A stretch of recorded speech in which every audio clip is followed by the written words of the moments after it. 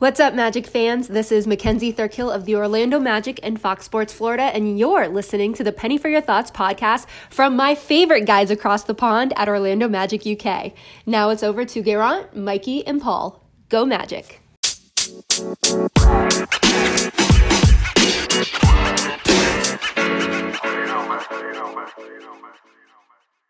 Welcome, Magic fans, to episode 20 of Penny for Your Thoughts.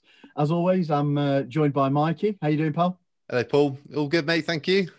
Good man, good man. And obviously the Welsh Wizard, Geraint. How you doing, pal? Very well, thank you, mate. Good man. I've enhanced my credentials this week as a true Magic fan by having come out in sympathy with both Jonathan Isaac and Markel Fultz and having injured my left ACL. So I think that's my true credentials as a fan.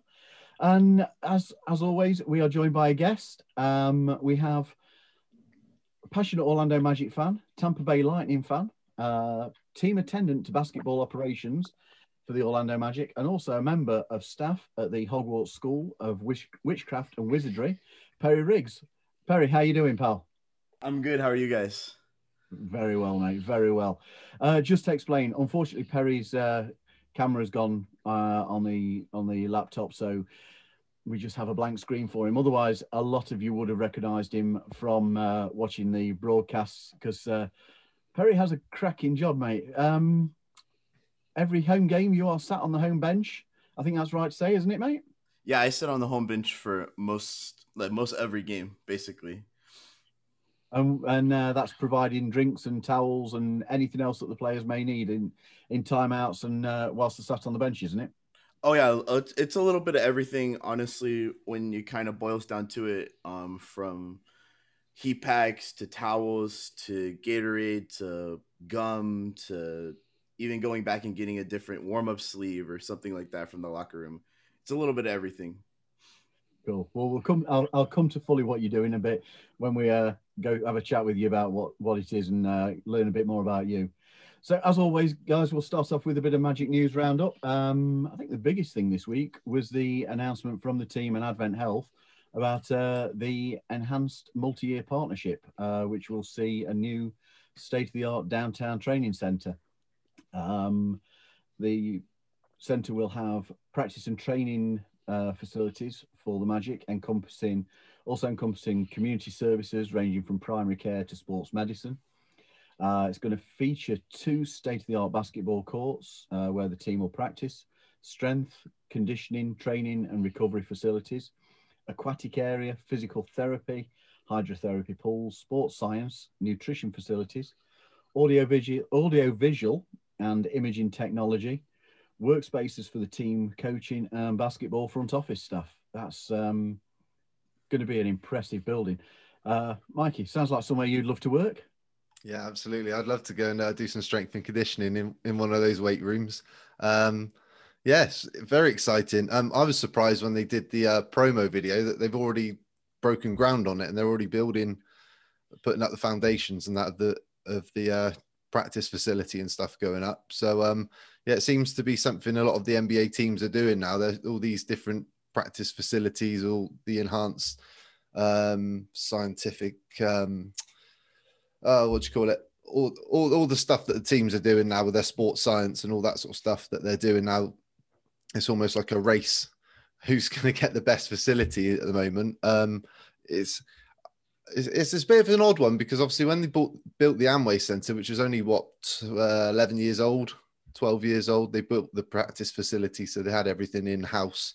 But obviously, sports science and all the training and all those sorts of things are doing have quickly outgrown what they built originally. So yeah, hopefully it'll help the team on the court. That's the main thing.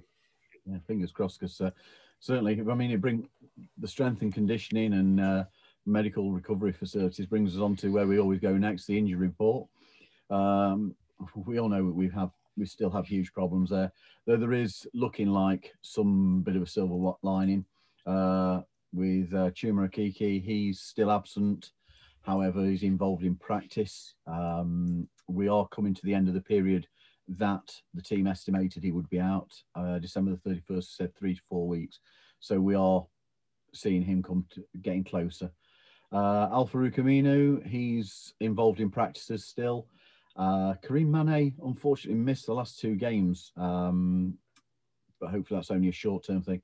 And unfortunately, Michael Carter-Williams, who had been involved in practices, had to leave practice early on Thursday, and then also missed yesterday's shoot-around and the game lost to the Clippers, which I think we're all wanting to see Michael back because he does bring something to the team.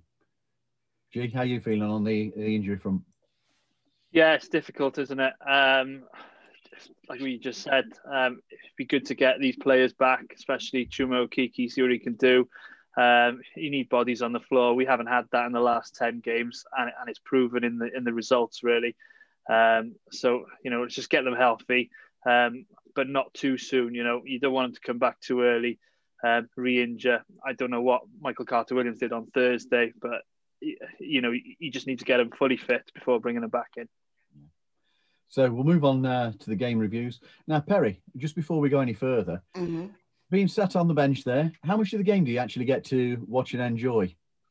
I'd probably say like 80 to 90% of it. There's definitely only like that 10% where I'm actually doing my job. That's because outrageous. I just get to sit there and watch the game. Yeah. Oh man, that is quality. That is real quality. I suppose it depends on the quality of the game, actually, as to how much. We could definitely agree on that part. And Yeah, I Go do on. want to say that I think Mane isn't injured. He's actually, the G League is starting, so he's been at practice with the G League team. Right. Okay. He did appear on the injury list for the Sacramento game, and I noticed he had disappeared for the Clippers game. So Yeah, that's probably answered it. I believe he's one of our two-way people with the G League. That's probably answered it then, Perry. Thanks for that, mate. Mhm. Appreciate it. So moving to the first game of the week, the 107-104 loss to the Hornets. G, take your take on it. Okay, so like Paul said, we dropped the game at 107-104 on Sunday, I think it was, dropping us to a record of 7-10 on the season. This was a game that got away from us. We were quite comfortable going into the fourth quarter, 86-74 up. But in the final frame, you're outscored 33-14. The team was down at one point, 102-93 with 2:20 to go on a Terry Rozier 3. The Magic did respond with a couple of Evan Fournier 3 balls and a Vucevic tip. It was nip and tuck, but with time winding down, Terrence Ross did drill a 3 from the corner with some 8 seconds left to tie it at 104. But Charlotte had the chance for the last shot, and they gave it to their hot man. And Gordon Hayward drove on Fournier, laid it up. We had an opportunity with less than a second remaining, but Cole Anthony couldn't get the ball in. We then fouled them. They made one free throw, and the game was that was the end of the game. So very frustrating. You're watching it, and you just expected to win. We were just coasting, but then something that's happened quite often in this last 10 games when we've been missing bodies is we've had a period or a quarter where you've gone 7-8 minutes without a bucket, and you can't do that in the NBA. Teams will put 15-20 points on you, and that's a big hole to try and get back out of. Lucky at this point, we were up, but it wasn't enough. So some stats from the game. We shot 44%, the Hornets 47%. Key stat for them, Gordon Hayward scored 39 points on 15 of 25 shooting. And he looked very comfortable and like he was back to his best. Some of the Magic figures, Vucevic with 22 and 13, Evan Fournier 21, and Cole Anthony and Gary Clark with, how much did they score? 11 points, and Terrence Ross finishing with 10. So all in all, frustrating loss, one we probably shouldn't have dropped if we've got aspirations of, postseason, of being in that 7, 8, 9, 10 conversation. But, we had a chance to amend it the next day. Yeah. Mikey, the second game where we got the win for the week. Yeah, I've got the good game to talk about this week. They won 117 to 108 on Monday night. They started the first quarter really the way they finished the fourth quarter on Sunday. Got off to a really slow, sluggish start. 3 turnovers in the first 6 minutes, shooting 26%, and they were down by 11 after the first 12 minutes. But really, it was the bench unit that gave us that spark in the second quarter, with Gordon running the point with Bacon, Ross, Clark, and Birch. They come straight out in the second quarter, went on a 12-0 run. Ken Birch brought his usual energy off the bench. He had 8.7 rebounds and 2 assists. He continues to play at a really high level at the moment, so that's only a good thing. And then really turn into the second half. We had the third quarter, the Magic built a 20-point lead, which I think was a couple of Cole Anthony threes to give us that large lead. But Gordon Hayward scored 11 of his 24 points in the third to cut the Magic lead down. And what was really odd, I haven't got the scores in front of me, but the scores at the end of the third were by like a point or two. They were almost identical to the first game. It was really odd. I think we had an 11-point lead going into the fourth. Vucevic and Clark both scored 8 points in the fourth quarter, and those guys really sort of helped with their scoring close out, and they sort of learnt their lesson from the game on Sunday night. The big talking point was Cole Anthony had a career night, 21 points, 3 rebounds, 3 assists, and he made 4 threes. Vucevic finished at 28 points and 12 rebounds. The Magic shot 48% from the field and 51% from beyond the arc, which is one of our better shooting nights of the season from downtown. So yeah, good win, good comeback, really. Barry, how were the Charlotte games from your perspective? Obviously a good perspective on the bench. I think honestly, from my job, it makes it a lot easier when the games are back to back, especially when we're on this, like, we just basically finished our big 4-game homestand. I mean, we're still going to play at home, but it's really nice because we don't have to move a bunch of the equipment around, as normally the Amway Center we don't own the Amway Center, so a lot of other things have to happen, and a lot of equipment has to move around in order to make it ready for game night, especially now with the COVID and everything. All of those coolers that all the players have to sit in between have to move back and forth. But other than that, I mean, the games were great. Team was really good on Sunday, and then with the loss, but they came back out fighting on Monday, so it was great. Did there seem to be a determination from the team coming out on Monday after the loss to make it right, make the wrong right?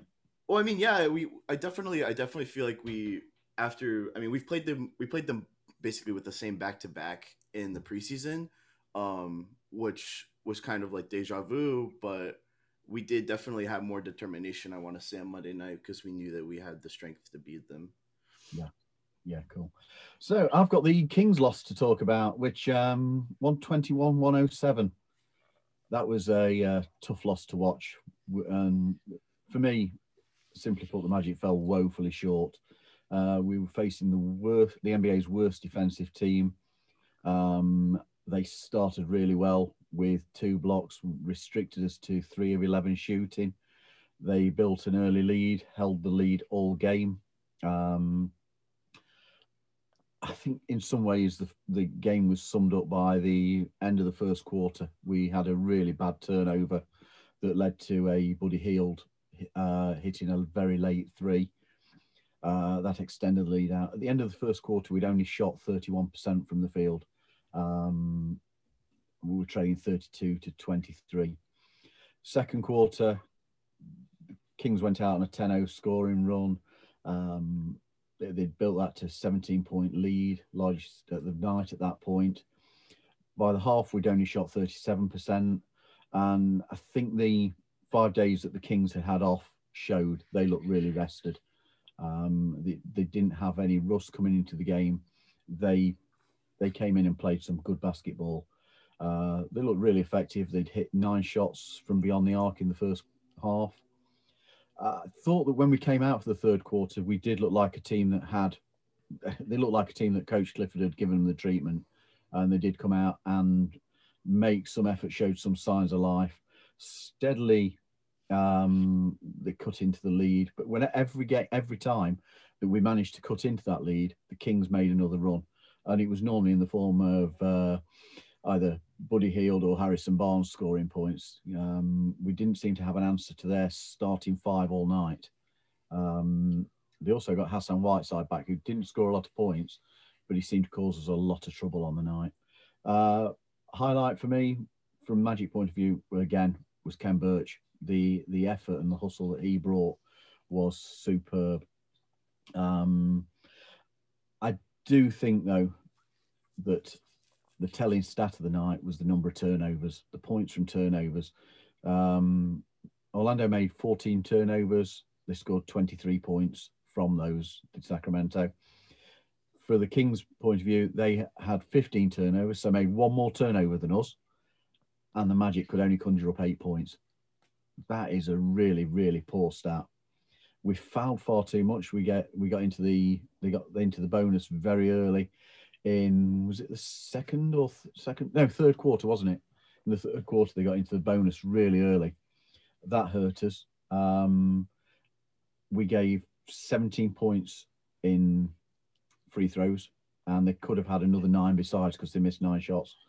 Matched us defensively on rebounds and steals. It was just for me, it was a hard watch, and I thought that there seemed to be a lack of effort in points, and some of the body language I didn't like either. And I think that's raised some of the questions. I know that we're going to come to something that Mikey wrote as a result of that later on, the stick or twist. And I think it's only voicing what a lot of fans were feeling as a result of that game. So, Perry, what was the kind of in those games, in those sorts of games, what's the atmosphere like on the bench from the players and the coaches? Without getting any bother. Obviously. Yeah, no. Generally speaking, any game that's like that is obviously not fun to watch, and it's definitely not fun to work. As I always say, it's always better to go home on a W than it is to go home on a loss, because it kind of just feels like your whole kind of work shift was wasted. But atmosphere on the bench with anything in a game like that, when we know that we're the better team and that we should be winning, is tense. And I definitely say Coach Cliff always has some wise things to say, and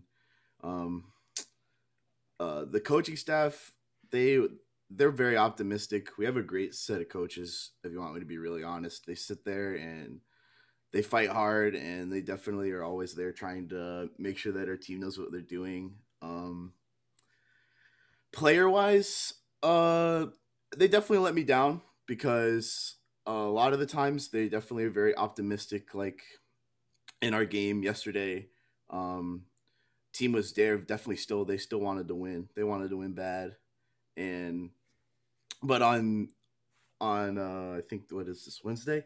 Wednesday, it was just like basically once after halftime, it almost felt like it was like, oh, put the third strings in.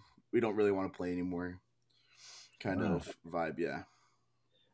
Because I have seen a quote from Kem after the game where he was asked about the energy and aggression that he played with, and his quote was something along the lines of, "We are paid to go out and leave everything on the court. It's what we're supposed to do, and it's an easy task."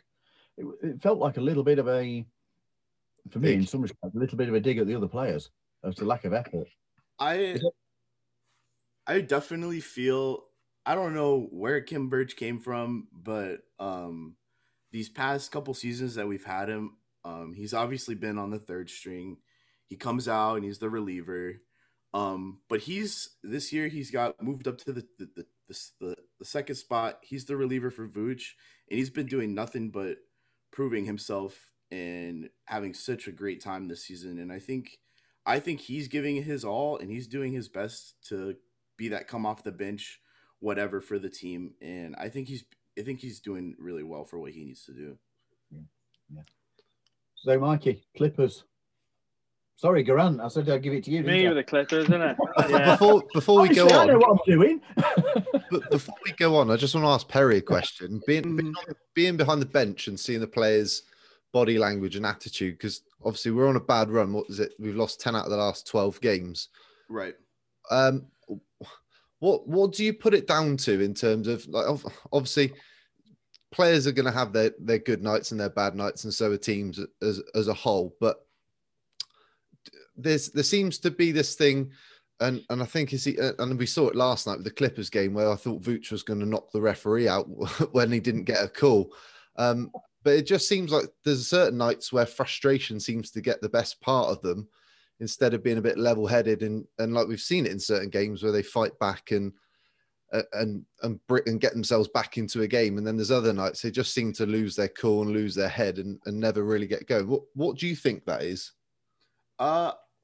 I want to say personally, after all the seasons that I've worked, Vooch is definitely the one that'll have the hot head.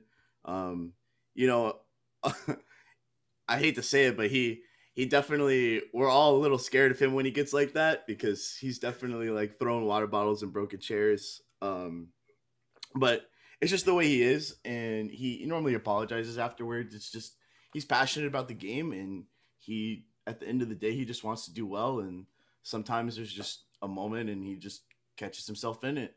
But when we get frustrated like that, it's hard, because I feel like the whole team just kind of festers in that frustration, and we don't really realize that this game is still winnable. We can come back and really take it, because a lot of the times they just sit there and they just get mad at themselves, because I don't really think they want to blame the team. They sit there and they just kind of fester in their own self-frustration, because I feel like there's something more that they could do personally.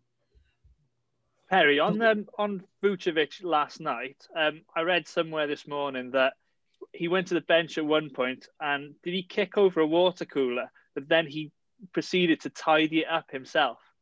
Is that true? He basically kicked a chair, and then the chair kicked over like a trash can. But yeah, he kicked the chair and then the trash can, and then he realized that he looked like a big baby, and he went over and fixed it. But yeah, that's cool. He fixed it. That's what an all-star does, isn't it? Yeah. Go vote for Vucevic for the all-star. But yeah, he definitely knows what he does when sometimes he doesn't always catch himself doing it. Nothing wrong with a bit of passion. Yes, sir. No. Right, so so the Clipper game last night. So the first 20 seconds went very well. We started 3-0 up.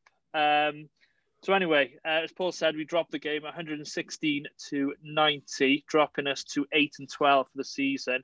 That 3-0 start after the Fournier 3 was followed by a 14-0 Clipper run. So like we mentioned earlier, it's these, lack of offense, and the other teams put together a run, and all of a sudden you find yourself in a hole.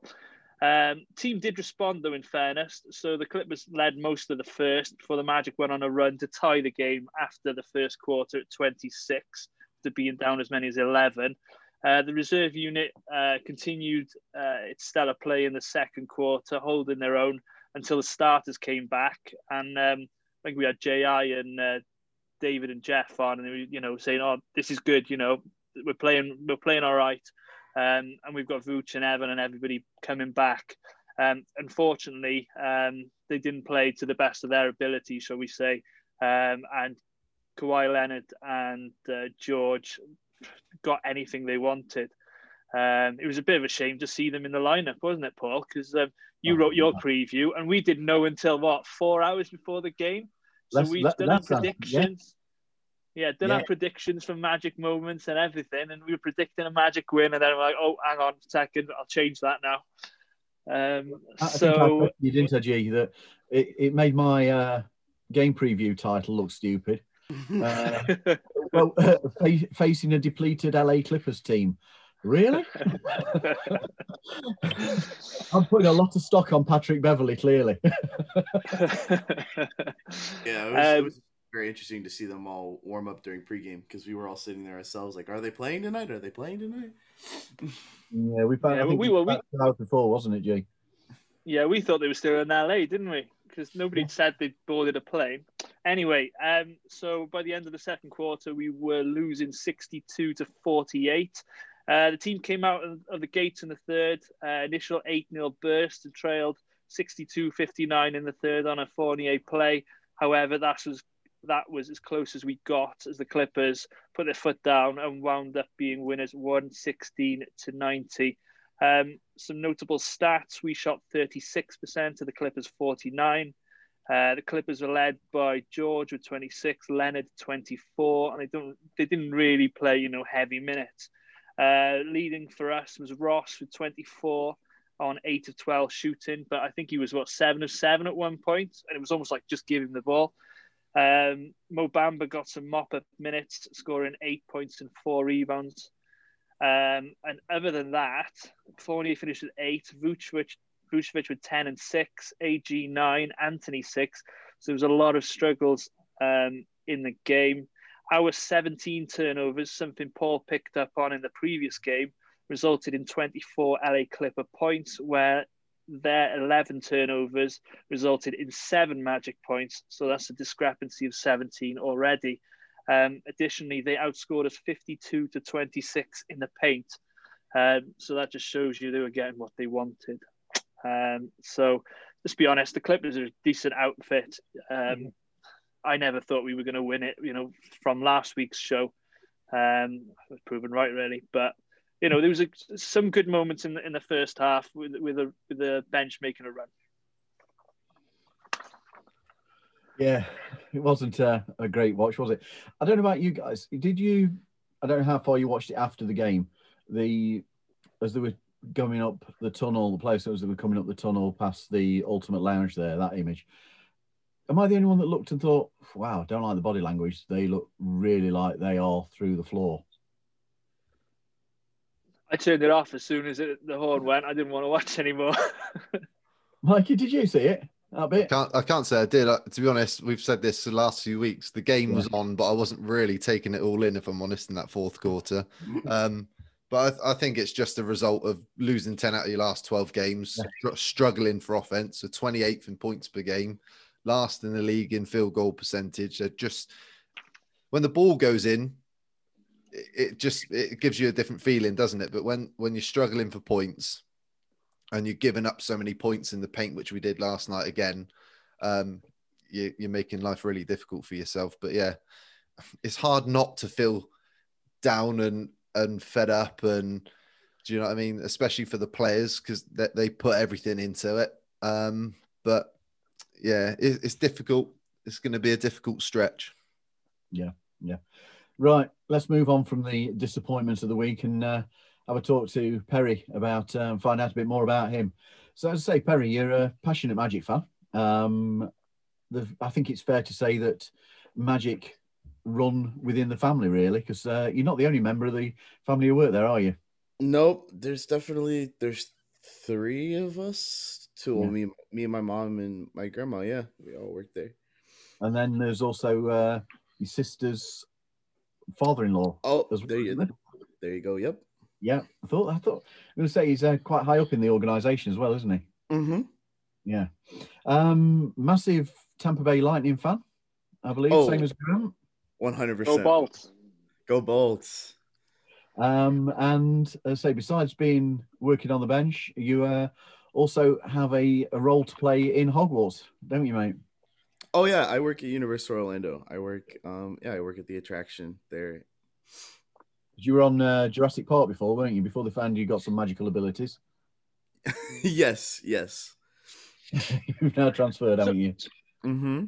So Perry, when you apply for the job there, do you get to specify which ride you want to work on?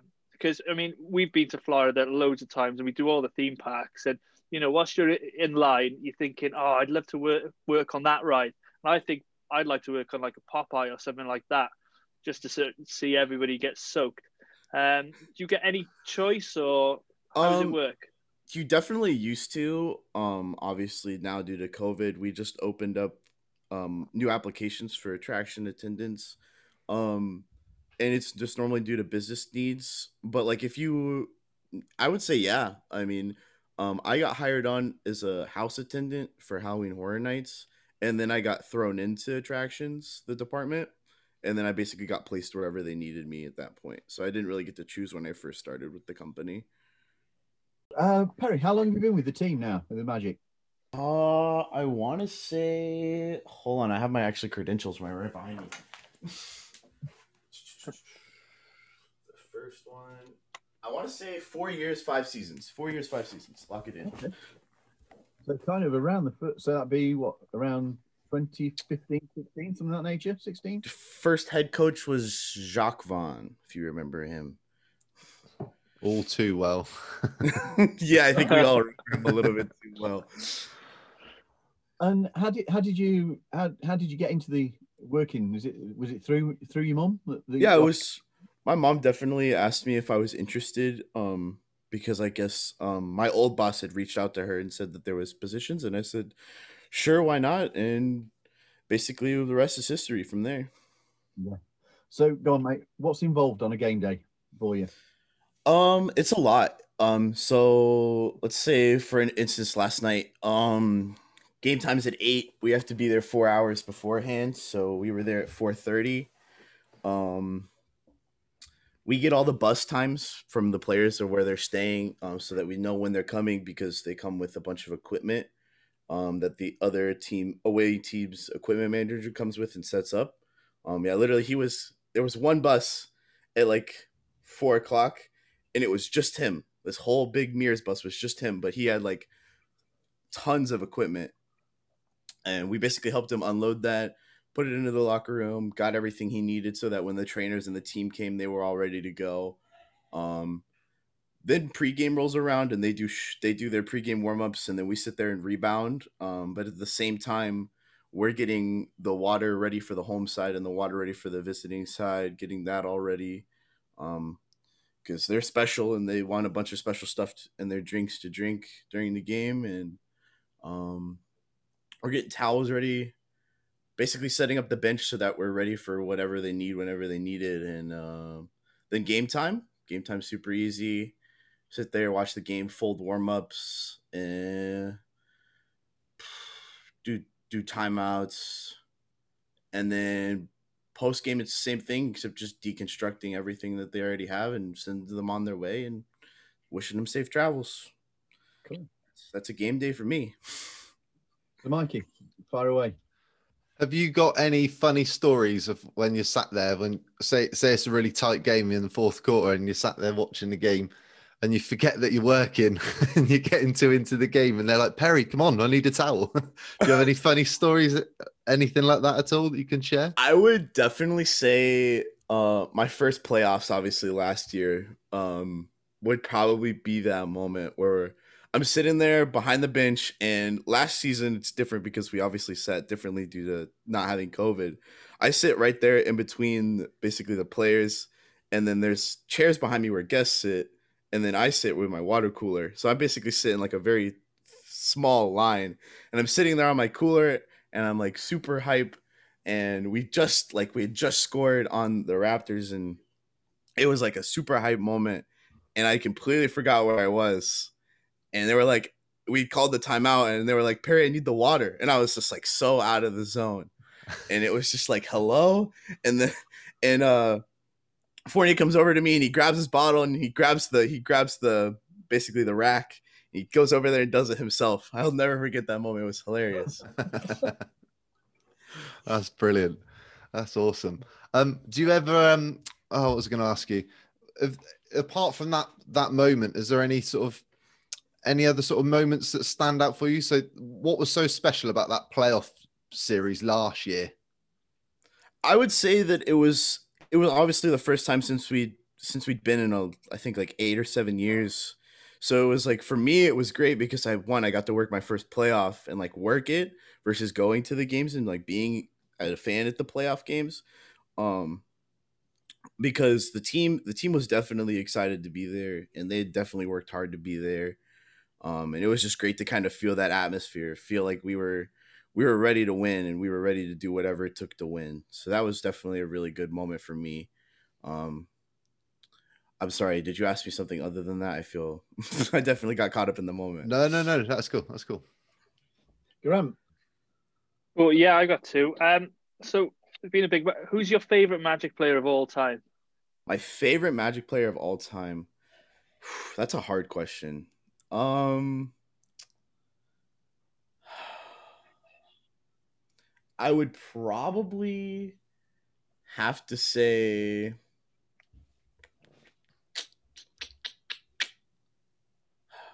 everything in me wants to say T Mac because like that was my boy way back when. But me and Jameer, before I started working for the team, I obviously went to a lot of events with my mom to help her out and just go. Um, and I always had a great time with Jameer. And he's still a great player to this day. So I'd say probably Jameer Nelson, favorite player of all time. That's cool. That's cool. And you might have touched upon this already, but what's been your favorite interaction with a player? So not funny, you might have, talked to LeBron James or, something like that. I would say probably the time where we sit right next to our break room for say, or like where we keep all of our supplies is right next to the visiting locker room. And when I first started, I wasn't doing the water at that point in time. I was doing the mop, which basically you mop up the sweat during the game and make sure that the floor is not wet so they don't slip. It was when we played the Cavs and Marcus Jefferson was still playing for the Cavs, and I had my phone out and I was recording the team as they were running out and like doing their like pregame hype up before they run out and do shoot around. And Marcus Jefferson asked me what I was doing, and I was like, "Oh, I'm just taking a video." And he's like, "Let me see your phone." And he sits there. He took my phone and he basically took my phone and recorded him running out on shoot around and like doing all this stuff. And it was crazy because I didn't know what to do because technically we're not supposed to ask for pictures or anything, but he had taken my phone, so it was like, all right, I won't deny it. But that video is quite hilarious to watch. Yeah, cool. Go on, Mikey. I forgot I was going to go for you, Paul. I've just lost it. Well, I always want. You kind of touched on some of the things. I'm guessing that's going to be one of your favourite moments. I was going to ask what one of your favourite moments of being present for as a Magic fan. Probably one of my favorite moments. Like, are you talking about like as in the franchise or like as myself as a team attendant? Either way, mate. As being in attendance for, yeah. I'd say there's definitely a lot of moments where I get to have like a one-on-one connection with the players because I work for the home side, so I get to see them all the time. I got to work with Bismack Biyombo, obviously last season or the season before last, before we traded him away, and such a great dude, awesome, genuine guy. He definitely like connected with me, and we had such a great time. And I definitely have a couple pictures and a couple moments with him that he did for me that will definitely always stay near and dear to me because he made me feel like I was special and all that stuff as a team attendant. And I went out of my way for him, so he went out of his way for me. That's nice. That's nice. Do you get to develop a relationship with players and the coaches then? Yeah, definitely. I definitely would say more than so. Like we get split up as team attendants as to visiting and home, and most of the time the home side stays on the home side, the visiting side stays on the visiting side. Yeah, I definitely say I would. I get a lot of good like me and Mobamba have like a handshake and everything that we do before they start the game. That's awesome. That is really cool. Yeah, it used to be like a lot of fun before COVID because we used to all have kind of like our own things that we would do.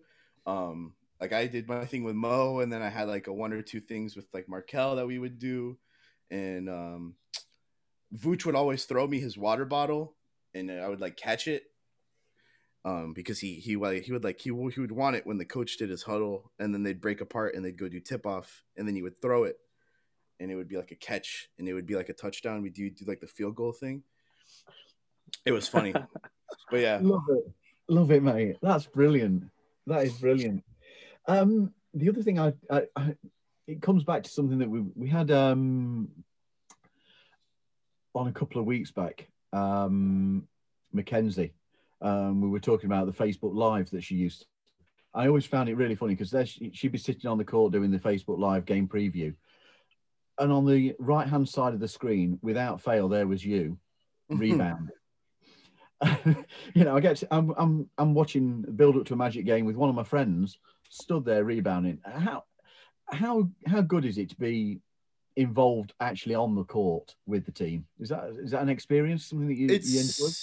It's a great time. I would definitely say that like a lot of people are like envious and they sit there and they're like, you get to hang out with the team and like do all that kind of stuff. And it's like, yeah. And I mean, a lot of the times we do, but a lot of the times they sit there and they also just kind of are to themselves and they're getting themselves ready for their game day moment. And like, sometimes they interact, sometimes they don't. And that's just honestly the point of the job where you're like, I'm going to talk, or it's like, I'm not going to talk. So it's definitely a great time when they do interact with you and you kind of get to have a little bit of interaction back. But then there's also those moments where you have to remember that they're getting ready for the game and they're definitely doing their thing. You ever attempted to put a shot up? We used to be able to put up shots, but yeah, there's definitely some moments right now where like, I really want to put up a shot or two. Make sure Coach Clifford's watching. You might get a game. We always call ourselves the fifth string. All of the team attendants. We're like, we're the fifth string, just in case. Like, put us in, Coach. We'll help. That's brilliant, mate. That is brilliant. Okay, let's move on. Mikey, you wrote a piece this week as a result of the Sacramento loss, asking the question, should we stick or twist? I think it's come about through team defeats against Sacramento, New York, the Charlotte loss, and the manner of the loss to Indiana. They've really hurt the standing. We've struggled to break. We've had teams break losing streaks against us and the like. So you asked the question about, is it the right time to blow it up? Should we be patient? So run through it, Ray, for us, please. Yeah, so wrote an article on the website. It was really just my reaction after the dreadful loss to the Kings, and just wanted to put something down on the website and to get people talking about the next step for the front office to take and for the Magic to take. Obviously, in the off season, everybody expected us to make bigger changes than we actually made. I was one of the people that was ready to move on from the likes of Vooch. I've actually done a complete 180 on that now. But we didn't make a lot of moves. Obviously, we drafted Cole Anthony, re-signed MCW, and signed Dwayne Bacon.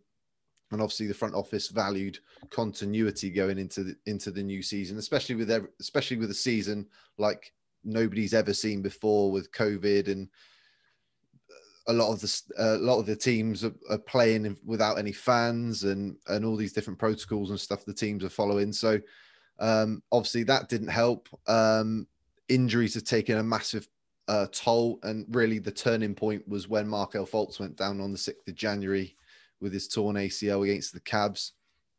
And the Magic have now lost 10 out of the last 12, including last night's game. And actually one of those wins that we did pick up was a desperation 3 by Cole Anthony. And I think G said it on that podcast when we reviewed it. If that didn't go in, we would have been talking about that game very, very differently. So according to ESPN, the Magic have had one of the easiest scheduled through the first 19-20 games. And it's really asking the question, there's really two paths, and we've all got our thoughts on Fultz and Isaac. They're the two cornerstones that the front office want to build around for lots of good reasons. But obviously that's all cast a doubt now they've got their injuries. So it's really, how do the Magic move forwards from here? How do we get that superstar player? Now, one of those two players could become that, and there's other players who might as well. But really, if we're going to get back into contention and getting back to the top of the Eastern Conference again, we need that superstar player to build around. And there's really two ways, isn't there? You either trade for them, or you get lucky and take a gamble in the draft. And at the moment, there's only one really clear player who looks very unhappy, and that's Bradley Beal in Washington. And it goes back to when we discussed Russell Westbrook in the offseason. If you're going to trade for a player like that right now, you're gutting a lot of what you've got on this roster, which means you haven't got a lot to play with and support him so you can actually win games. So in the short term, for me, I think it's a good idea to maybe sell off a couple of players like Fournier or Terence Ross. Aaron Gordon, I'm still happy to hold on, especially when we need the ball handling and somebody playing the point guard at the moment. But look, if we lose against Toronto, one of the two games or possibly both this week, we drop below them in the standings. We're then bottom 5 in the league. Miami are still below us at the moment as well. So there is a good opportunity if the Magic don't win him any more games now the rest of the way, that they are going to get a high lottery pick in a good draft. And then it's just a gamble who lands in your lap when you get there. So yeah, it's really asking that question. For me, I think Fournier or Ross, maybe an Aaron Gordon if the right package is available. I think you've got to look at that in the next 8 weeks before the trade deadline, and then get a high lottery pick. And then there's still enough on this roster for me, with Isaac to come back, Fultz to come back, and some of these other young players as well, that we can still get back into the playoff picture next year. It's a short-term move for long-term gains. That's really, really what I'm trying to say. That's where you are. Grant, where would you be? Yeah, that's exactly what Mikey just said. It all depends what's available there. Fournier's coming up to the end of his contract, so there's no guarantees he'll come back anyway. The only worry I would have if we did move Evan is how the offense would look without, a wing who can put the ball on the floor, finish at the rim. We haven't got anybody to his standard. I know I'm very much Team Evan. But if the right deal is out there, you could see maybe like a Portland or somebody needing somebody like him just to give them that little bit of extra offense if they're going to make a run in the playoffs. There's actually a couple of players on Portland I wouldn't mind having. Gary Trent Jr., Anthony Simons, to name but a few. So, yeah, it all depends what's available. We saw this season as being a developmental year, even at the beginning, knowing that Isaac was out, especially for Fultz. But with him being out, it becomes more of it now for Cole Anthony, Chuma Okeke. And I'd like to see Mo Bamba used more. He was used in very limited yesterday, although Mopper. But I really think he's got something to offer. He's very long. He can shoot the ball. He just needs to get a bit of confidence, and we need to play him a bit more. But Ken Birch is, playing fantastically as well. So, we haven't got a problem with the bigs, really, have we? It's the guards and the wings that we need to, find better quality players, really. So, yeah. So, Perry, moving away from your bench role, putting your fan hat on, where are you? Do you think we should blow it up or tank, or are you happy to wait things out and see how we go next season? I think that we have a lot of potential in our defensive game because obviously we have tall boys. We have tall boys, and that's not the problem. I think perimeter wise we're lacking a lot because we're just not putting boards up when we need to put boards up. And I think that part of our team needs a severe overhaul. But I'd say I wouldn't be surprised if we blow it up. Really? Okay. Yeah. That's interesting. I mean, for me, and I'm never short of an opinion. I just do not know what the heck to think. I have absolutely no idea. Fully fit, I think the team is far better than people think. J.I. and Markel make a huge difference to us. But missing them pair, and we become quite limited. And we saw the downturn when Markel went down, the change in the offence. The thing I'm always concerned, I think we've said this on here before, that there is a thought amongst fans that we're going to get something more than we actually will for Vooch or Evan or Terence or for Aaron Gordon. I think there's an element that we overestimate the value that they have to the rest of the NBA. and that's the concern I've got. It has to be a package that helps us, and I genuinely don't know where we're going to get that from. I suppose that's why the front office get paid the big bucks. The frustrating, sorry, Paul, to cut you off. On, the frustrating thing is we've never had the opportunity to watch a team with Foltz, Fournier, Gordon, Isaac, Vooch, and Ross coming off the bench as your main core. We've never had the opportunity to see them play together for long stretches or a playoff series and actually see what they can really do. I didn't talk about Vooch. I think he's the one player we need to keep hold of, because if you do get rid of some of these other players, he's almost like the stabilizers on the bike. He's going to keep things steady, allowing players like Cole Anthony and Akiki, when they come back, and even Bamba playing behind him and coming off the bench eventually, if that ever happens. He's that steady player that I think we need to keep hold of. I don't think you need to gut the entire roster. Look, we're probably one of the worst 5 teams in the league as it stands. So losing a Fournier or losing a Ross isn't going to make a huge difference in terms of. I don't think it's going to make a massive difference in terms of points per game or the offense we're creating, because it's bad as it is. So it can't get much worse. I just think it's the opportunity for the younger players to play. If you can get a draft pick for one of them or two of them, then I think that's one thing to look at. And also, last point, if you look at the front office over the last 2, 3, 4 years, they don't like making wholesale changes in one go. They're almost drip feed the changes that they make. So if we do make a change before the deadline, they're probably only going to make 1 or 2 moves and stick with that the rest of the way. So if somebody does go, I can't imagine it being a big deal unless we're part of a deal where another big player moves somewhere else. Well, I think we still have to remember that we're still paying the rest of Timothy Mozgov's contract, and we unfortunately still kind of need that to go away before we can do anything else. You forget we've still got an element of his money, don't you? You really do. You really do.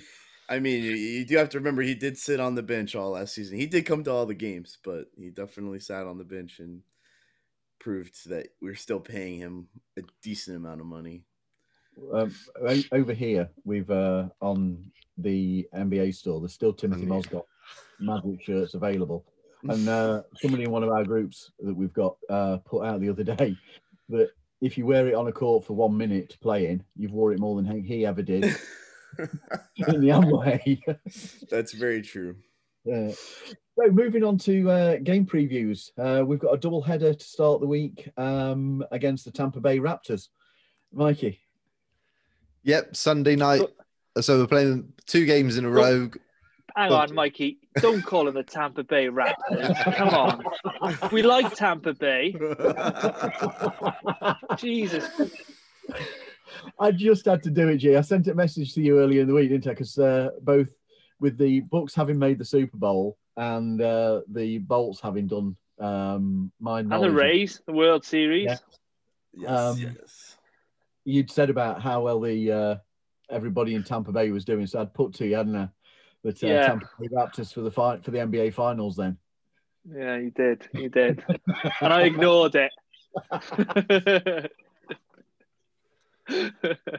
Can you imagine if Kyle Lowry don't say it ring playing in Tampa Bay? Can you imagine that? It's not going to happen, but just no. Oh god. Anyway, so moving on as usual. So the Magic play Tampa Bay on Sunday night and Tuesday night. Both games are a midnight tip-off in the UK. They're 12th in the Eastern Conference. They're 7-12, just half a game behind the Magic. They've probably got the hardest. They've got the hardest situation to deal with that than every other team in the league this year, having to play thousands of miles away from where you actually should be. They're coming off a loss to the Kings on Friday night at home /Tampa to 126-124. Siakam scored 32 last night. Van Fleet 26. Both teams have tonight off before we play them on Sunday evening. They're 5-5 playing in Tampa. They're 2-7 on the road. They're 17th in points per game, 111. The Magic are 28th. They're 27th in field goal percentage. So they're not one of the more efficient teams of the league. So it might be a bit of an ugly shooting game or games when we play them. 17th in defensive rating at 110. The Magic are 21st and 111. So they're quite close defensively. It might be a bit of a slugfest in both of those games. I think there's more to come from Toronto/Tampa. So we'll see what happens. But I think we can split the series at least. I'm looking forward to Aaron Gordon having a crack at Kyle Lowry. Well, let's be fair. It was a dirty play that put him out. It was a dirty play.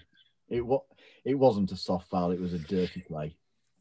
Can I just say, I'd love to see Kyle Lowry with his nose bleeding like he did in the playoffs in Game 3. As you can tell, Perry, We don't like it. Toronto are not one of our favourite teams, and even more so, Kyle Lowry. Understandable. Are there particular teams that you like to see the Magic beat when they roll in and they come and you're there on the bench? Are there particular teams that you just get real satisfaction from? Lakers. Actually, LeBron James and the Lakers staff are probably one of the better set of staff.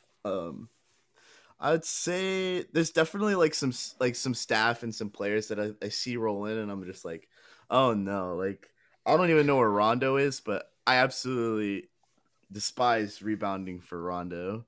Atlanta. And there you go. Yeah, You got a lot of rebounding for him as well. Yeah, exactly. I definitely say probably like Boston. Boston's definitely up there. I like it when we beat Boston. I love it when we beat the Warriors against Curry, and that's always a great loss to watch. The Heat. Yeah, I definitely say that's probably number one. Coming from somebody that lives in Florida and knowing that rivalry, that Florida rivalry between Orlando fans and Heat fans, yeah, I'd say that's probably number one. Does it annoy you as much as it annoys us when we see the Magic playing at home and you see so many Miami fans cheering when they're in the Amway? To be completely honest, that's almost every game. There's very far and few between Magic fans, unfortunately. Actually, you just saying that about seeing the rivalry in the state, it brings me back to a story. I was, and with you working in Universal, Perry, I was queuing for the Rip Ride Rocket on one occasion with Heather. That's my daughter, for those that don't know. I'm in a Magic shirt, and I got, as we stood there waiting, we're up against the barrier waiting, probably about 20, 25 minutes from the ride. And one of the staff is holding you back. So it gets talking about basketball. It turns out he's a Magic fan. At which point he sort of looked and went, "It's a good job you've got me," as opposed to this guy, and points to another guy, says, "Heat fan." Says, "I think," Magic guy says, "I think you've waited long enough. Come on, let's get you through to the front of the line." Takes us out to the line, moves us straight up to the front. And there's banter going on between the Heat fan and the Magic fan. They're saying, "Get him to the back of the Heat." They're shouting, "Get him to the back of the line. No, don't move him. No, not wearing that stupid shirt." So because of Magic shirt. So top tip: always wear your colours when you go into one of the parks, because you never know. Oh yeah, you wear your colors and you see me, I promise you, I'll take you up. I'll take you up to the front. It's always a great time. Good man. So now, Grant, you've got the double header for Chicago. Yeah, I do. So we face the Chicago Bulls end of next week, both home games. So it'll be nice and easy for Perry. Friday the 5th, midnight tip, and Saturday the 6th, again a midnight tip. So they are 7-10 on the season, good for 10th in the Eastern Conference. Slight percentage points ahead of us as it is at the moment. Of course, they've got a new head coach in Billy Donovan, who's come over from the OKC Thunder. one big notable injury they've had in the last couple of days, Wendell Carter Jr. has got a severe right quadricep contusion. So Mikey probably knows more about that than I do. It just sounds a bit painful. So he's expected out for 4 weeks. And their other injury notable, a guy called Adam Makoka is out with concussion, but he could be back. Last 5 games, they lost at Boston, versus Boston at home, 119-103. Lost to the LA Lakers, 101-90. The previous 3 before that, they beat the Hornets in Charlotte, 123-110. Beat Houston at home, 125-120, and beat Dallas in Dallas, 117-101. So they go with a starting lineup of Kobe White, Zach LaVine, Lauri Markkanen, Patrick Williams, and Daniel Gafford. Patrick Williams is one of the highly projected rookie. He's averaging 9 and 4.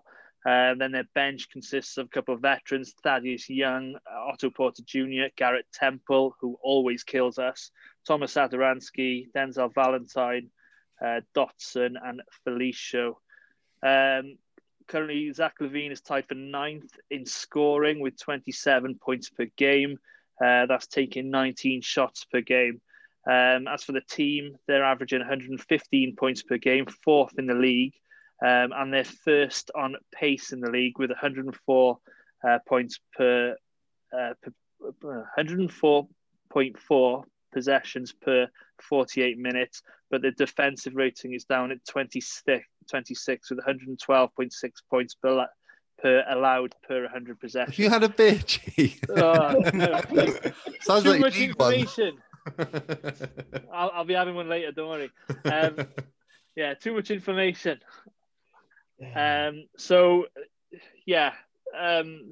It's a team we should expect to beat, especially, if we had our full roster, but we don't really know, do we? So if we can win both, great. If we don't, it'll only help us in the standings with the lottery. So in view of that, then, where are you going on predictions? Mikey, let's go with you first. See if we can do better than last week. I'm sorry, guys. I'm going to have to do it. I've tried being positive the last 3 or 4 weeks. I've had a couple of 3-0 weeks. Didn't happen. I went 2-2 last week. They went 1-3. I'm gonna go 0-4. You have literally stolen my lines. I was going to say, mate, that I've done all the positive thing and it's not working out. So I'm also going 0-4. God, call yourself fans. Look, let's just put it this way, Garant. If I'm wrong, then it's great. We get to celebrate. Yeah, there's only one way. Look, when we do any prediction things, be it football, be it whatever, I'm shocking at it. So me going 0-4 is actually positive for the team. Yeah, true. Perry, where would you go? What scores would you go for? I say, I think sometimes we do better on the road. So I think I want to say we'll go optimistically 1-3. I'll say 1-3. Okay. Go on, Graham. I'm going 2-2. Okay. I think we'll steal one against Toronto, and we should beat Chicago at least once. So yeah, 2-2. I said we were going to beat the Clippers last week. I don't know what I was on. Clearly the same as me, because I agreed with you. I just thought I've got to go. I just thought that it was going to be that point where the 13 game streak that they have over us was going to be broken. It was later in the season. Let's put it that way. So let's move on to the trivia. I know this is Grant's favourite point of the proceedings most weeks. It's a bit different this week. Recent games of the lesser performances, shall we say, has me looking at some of our poorer records. So the Houston loss that we had on game day 9 saw us concede the most points for the season, we scored our least points in the season, and it was the largest margin of defeat at 42. So, do you know what the all-time loss margin of defeat is? So, obviously, Yeah. It's against Chicago. It is. Yeah, it's about 45, 48, something like that. 47. Ooh. 47 points. 47 points on the 10th of April in 2017. So it's not that long ago either. That is not that long ago. I was there for that game, probably. Is it in Chicago? No, it was at Chicago. It was actually at Chicago. Oh, I was looking at that. I was thinking if it's a game that you were at, Perry, I was going to talk to you about it. But no, it wouldn't have been one that you were there for. Mm-hmm. So, most points conceded in a game. Do we know that one? No, I don't know that one. I guess about 156. Bit lower, I reckon. Yeah. 149. Oh, 1 point out, Mikey. 148 to Atlanta. This one's going back in history, though. 11th of November, 1989. So then, do you know the fewest points that the Magic have scored in a game? I think I do. I was shocked at this. 56? Yeah, on the nose, mate. On the nose. Yeah. Do you know when it was? Well, long time ago. Mm-hmm. Long time ago. Before they started shooting as many threes. It was it 97? No, it's more recent than that. Is it? 23rd of January 2012, we played Boston. And it's also the record for the fewest points in a second half we've scored. We've scored 20 points in the second half. That's really shocking. Awful. So, having had the fewest points in the second half, do you know the number for the fewest points in the first half that we've scored? Maybe 20-something. Yep. 28. Yeah. One off again, Mikey. 27. 29. 27. And we've done that twice. Once Christmas Day, 2009, home court against Boston again. And on the road at Houston in 2005, January 2005. So, final question. And Perry, you will have been at one of these. The largest home loss that the Magic have suffered. Ooh. Do we know how many points was the largest loss? 189. It was lower than that. The actual number of points that we lost by. Oh.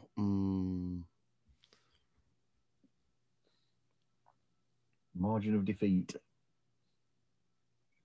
Is it recent? 2017. November 2017. I'm going to go 42. Oh, I'll say higher than that. 56. 38. So close. It's really close. It's 40. We've done that twice to the Utah Jazz. Once 85 to 125 to the Utah Jazz on the 18th of November 2017. So you'd have been there for that one, Perry. Mm-hmm. And then Detroit 81-121 in 1991.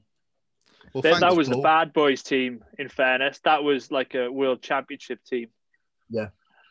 Well, I'm sorry, I've got to address that. It is not a world championship. If you don't play outside America, it is not a world championship. It's a national title. Yeah, really, but who's going to compete with them? Let's be honest. Barcelona aren't going to, it doesn't matter. I haven't played Barcelona. It ain't. Then it isn't. Well, I just want to say thanks, Paul. You've really cheered us up with those stats, buddy. Hey, we're on a really great streak at the moment. And then you drop those questions. I was about to say, we're reliving the 2017 season where we had Serge Ibaka on our team. The positive, it's a positive. We haven't hit those depths yet. You've got to look at it. It's a positive. So anyway, guys, let's wind this up. Once again, Perry, thank you for joining us. We genuinely appreciate your time. Thank you for coming on. Oh, of course, guys. Thank you for having me. It was a great time. And Mikey Grant, as always, thanks very much. Thanks for listening. We'll be recording the next one after the next Sunday. Next Sunday, the 7th. Yeah. So we'll be looking at a few upcoming games there. And in the meantime, we aren't going to be on a losing streak, despite what Mikey and I feel. So let's go Magic. You've been listening to the Penny for Your Thoughts podcast from the guys at Orlando Magic UK. Please subscribe to the podcast, available on Apple Podcasts, Google Podcasts, Spotify and YouTube. Check out the website at orlandomagic.uk.com and support us by using our links to the official NBA store and Fanatics for your official sports merchandise, including the NBA, NFL and many more. And you can follow us at Orlando Magic UK on Facebook, Instagram, Twitter and YouTube. Go Magic!